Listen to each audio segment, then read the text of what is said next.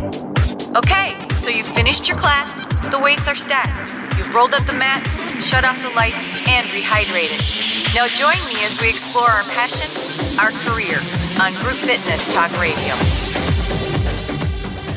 With me this morning is Monica Reinagel. You'll know her as the Nutrition Diva. She is wonderful. I've listened to her podcast. She's been on for a little over a year now.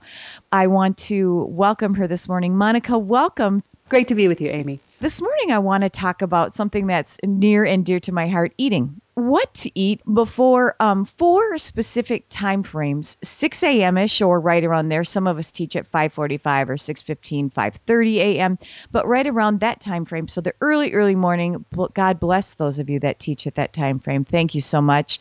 I sub at those times. I call it my community service. And I wake up afterward and say, I hope it was good. Was it okay? I'm waking up now. So 5:45, 6 a.m., 9:30-ish, noon, and 5:30. So Monica, if you would pleasure us, let's start with that early morning time frame. Well, the issues are pretty much the same, regardless of whether you're teaching early morning or noon or dinner time. The issue is, how much fuel do you need in your system in order to be effective and feel good, right? That's the question? Absolutely. I think you may be surprised at what I'm about to say, less than you think. This really becomes an issue of comfort. Some people find it uncomfortable to exercise with food in their stomach. I know I do. I've made this mistake many times when exercising in the morning, thinking, oh gosh, I better fuel up a little bit. Let me have a little yogurt. Let me have a little something here. And then been extremely uncomfortable during my workout, even from a fairly small light breakfast. Have you ever experienced that? Actually, yes. I am one that doesn't like to eat much before I teach. I know some people can, have a light meal before they exercise and feel fine. I'm not one of them. So then I began to wonder, well, yeah, but what happens if I've slept all night and I get up in the morning and I hadn't had anything to eat and I go to work out? Aren't I going to bonk? Am I going to crash? Am I going to have the energy? And the answer really is no.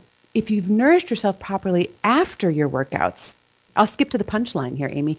It doesn't really matter so much what you eat before your workout. What really matters is what you eat after your workouts. That's what sets up the next workout in terms of that performance. And then, and so we'll talk a little bit about recovery nutrition. But if you're doing, the right recovery nutrition, you really should feel comfortable working out without eating beforehand, even if it's been all night since you've worked out. And I'd encourage people to experiment with this. I work out usually in the mornings, and I've learned from experience not to eat beforehand because it cuts short my workout. I feel so gross, that I cut it short because I just to be done. Well. Okay. Right. So I know I can't eat before my workout. And sometimes my morning gets away from me a little bit. I'll walk the dog and, maybe I see a couple weeds in the garden that needs to be pulled. Before I know it, it's like 8:30, 9 o'clock. I haven't been to the gym yet, but I still don't want to eat, So now it's been 12 hours, since I've eaten. And I have found from experimenting that if I just go ahead and go to the gym, have a big glass of water and go to the gym, any little hunger pangs I may feel nibbling around the edges go away. The minute I start to work out, I feel very comfortable for my workout. I get a great workout, and I'm usually pretty hungry at the end, but perfect. It's time to eat at the end. So for your teachers who teach that 6 a.m. class who are eating simply because they feel like they need that fuel to get them through the class, I want to make a radical suggestion. And that is, try it without and see how it goes. I think you might be surprised at how far you get, because the food that you're eating is not, right before a workout is not really powering your workout. What's powering your workout is the energy that you've stored in your muscles at the end of the previous workout, that sort of glycogen replenishment time. So okay. That's where we get into recovery eating. One last thing about that before we talk about recovery. There's a lot of individual variation here. You and me, Amy, sound like we're sort of similar. Like any food in the stomach just feels horrible. But some people may feel, look, if I don't eat something, I feel a little lightheaded. I feel a little queasy. I really don't feel well through the class. And that's no good. If that's the situation and you feel like you really need a little, and this would apply at noon, at 5:30, whatever it is. If you need a little energy, what I would advise you to eat is something that is only simple carbohydrates. And that would be a piece of fruit, some diluted fruit juice, even some vegetable juice if you want to avoid the sugar, like some V8 or something like that. These foods can give your blood sugar a little bit of a lift, but they clear the stomach very quickly. And so you don't have that heavy digestion going on during your exercise.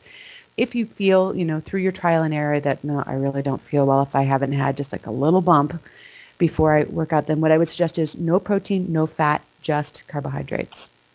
Instructors who are teaching many times, several times a day, they might be teaching at 6 a.m., at noon. They're really using up a lot of muscle energy.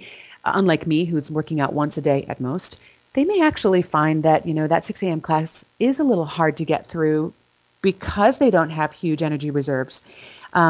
But they still might not want to eat on their way to the gym. And my tip for them, which it may also be a little surprising, is have a little snack before bed. People, I think, sometimes think, oh my God, if I eat a bowl of cereal or a yogurt or something right before bed, it's going to turn right to fat, while I'm sleeping. Again, a little bit of a misunderstanding and an oversimplification of how metabolism works. And consider the circumstances. You have somebody here who's burning a lot of energy and is not storing those calories in the way that a more sedentary person would. So for a 6 a.m.er who's short on time or just feels like they're not quite getting through that workout with the right amount of energy, I would suggest a test. Have a bowl of a low sugar cereal before you go to bed, or some other wholesome snack that you like, within an hour of going to bed, and see if that doesn't carry over a little bit to a little bit better endurance for your class at 6 a.m. So you've got like kind of a fresh reserve before you. Yeah, I think it applies most to people who, like maybe your listeners, who are burning more calories than most of us, who are depleting their muscle and liver glycogen a little bit more efficiently than the rest of us. But well, yeah, you got to find what works. You got to try what works.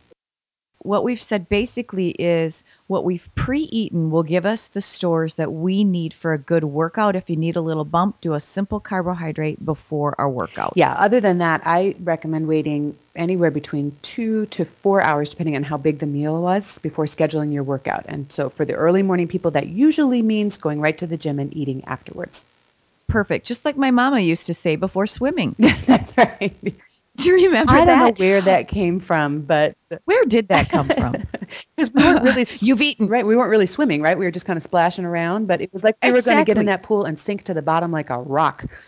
Oh, goodness gracious! I had to sit by the side of the pool, and she watched me like a hawk. And then she looked at her watch. Okay, you can go in now. Funny. I know. Did your mom do the same thing? Absolutely. All the moms then thought that was, proven science. I don't know where they got it. You're going to die if you go in that pool 1 minute before 2 hours after you've had a cracker. That's right. Okay. So we have worked out. Now let's talk about post-workout nutrition. Yeah, this is where I feel where the performance nutrition comes in, is after workout, not before a workout. So before a workout, you're eating for comfort, basically, or you're not eating for comfort. After workout, this is when you're eating for performance. This is when you're eating for your next workout, whether that's the next day or later that day, whatever, if you're teaching more than one class. Does that make sense? Absolutely makes sense. It's when the muscles have been depleted that you want to fill them back up, not right before you get ready to go out on the floor. There's a new product out, a recovery drink, a sports drink. I think it's called Propel. Maybe you've come across it. And when they launched the product, they had this sort of fancy schmancy research study that they'd done.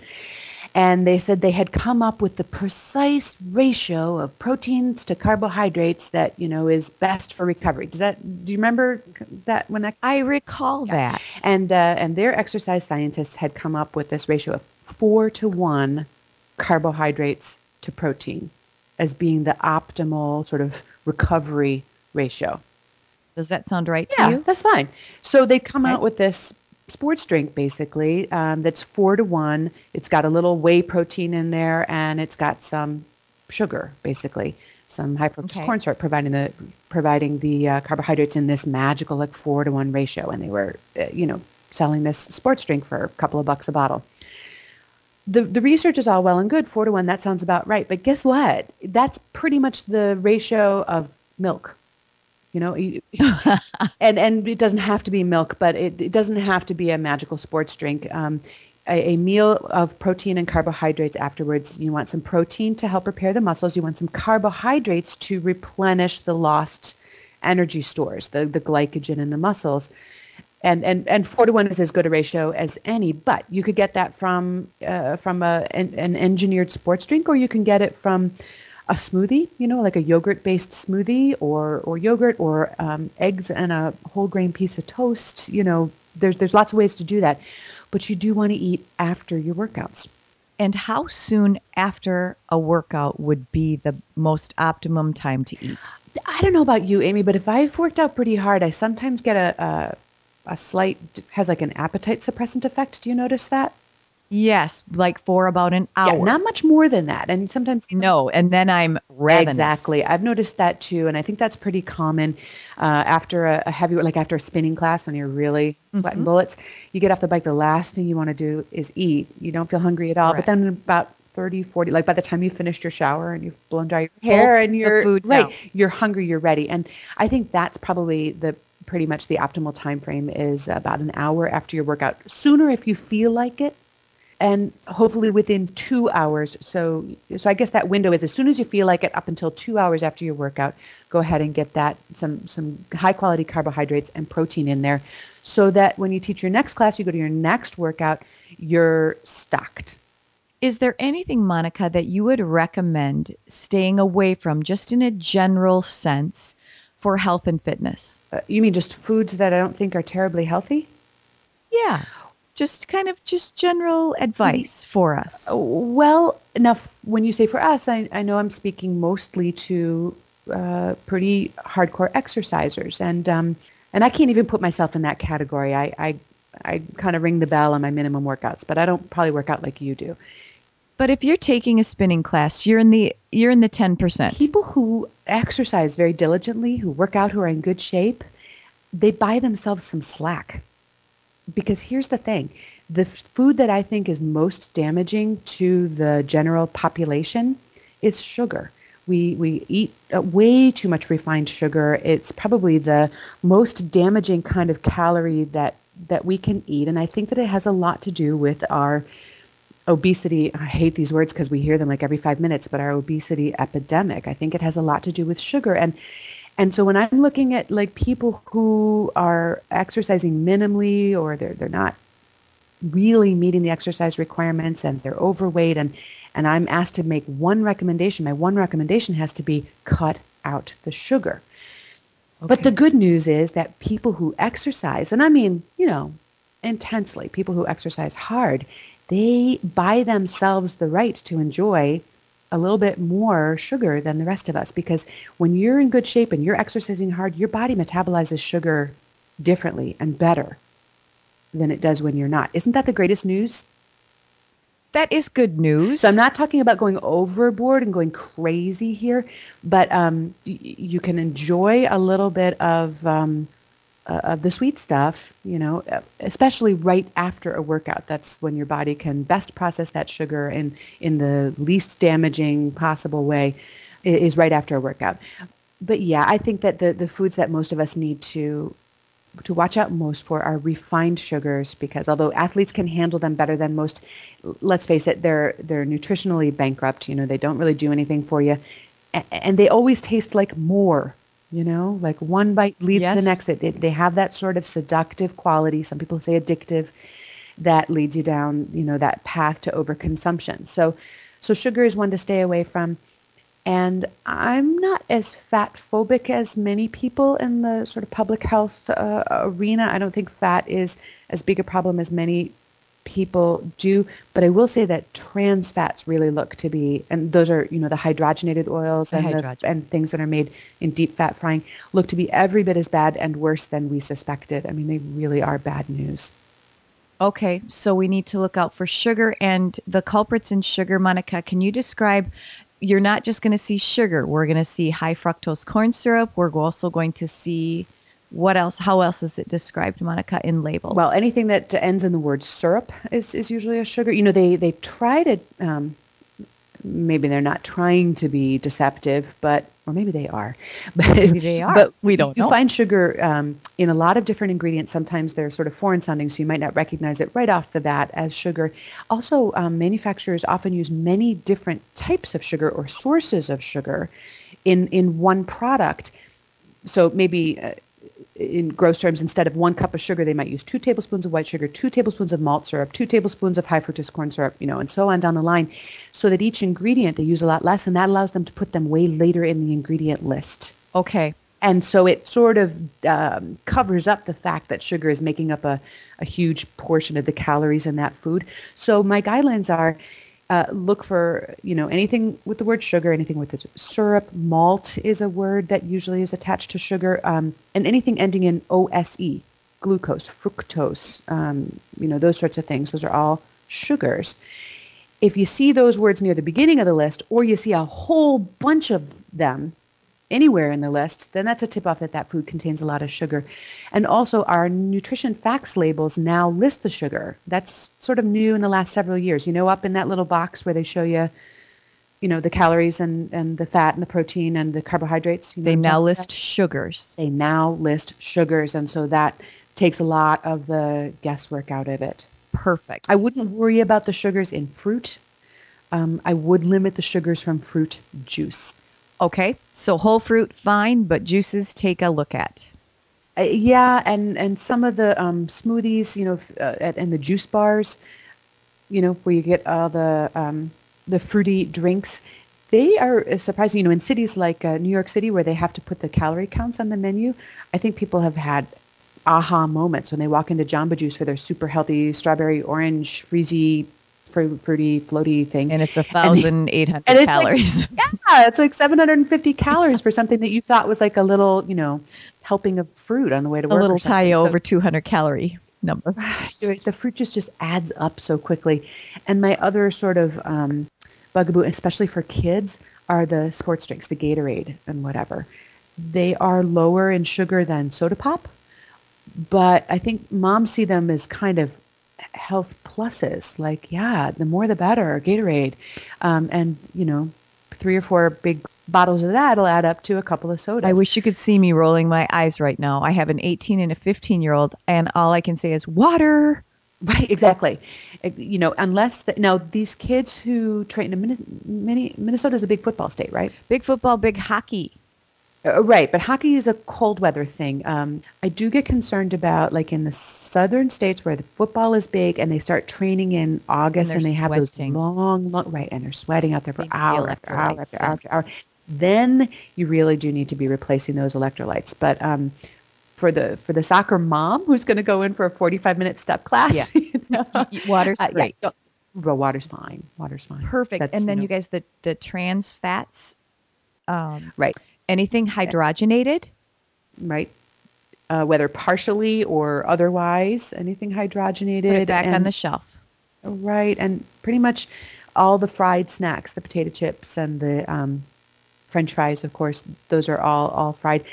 You just don't want that stuff in your body. If you have it hankering for French fries, make some oven fries, cut up the potatoes, mix some sweet potatoes in there for some extra beta carotene. Brush them with a little oil, salt, pepper, put them on a baking sheet at 400, 425 or something till they're nice and crisp. Go that way for your fry fix instead of the deep fried. Perfect. And then I have one last question for you. Are you my favorite person that loves Swedish fish? Oh, do you share my addiction? Yes, my grandma used to take me to Dayton's downtown Minneapolis. I admitted that in a podcast, and I got a lot of emails about that. I love them. I love them. I love them. With a hot passion. Me too.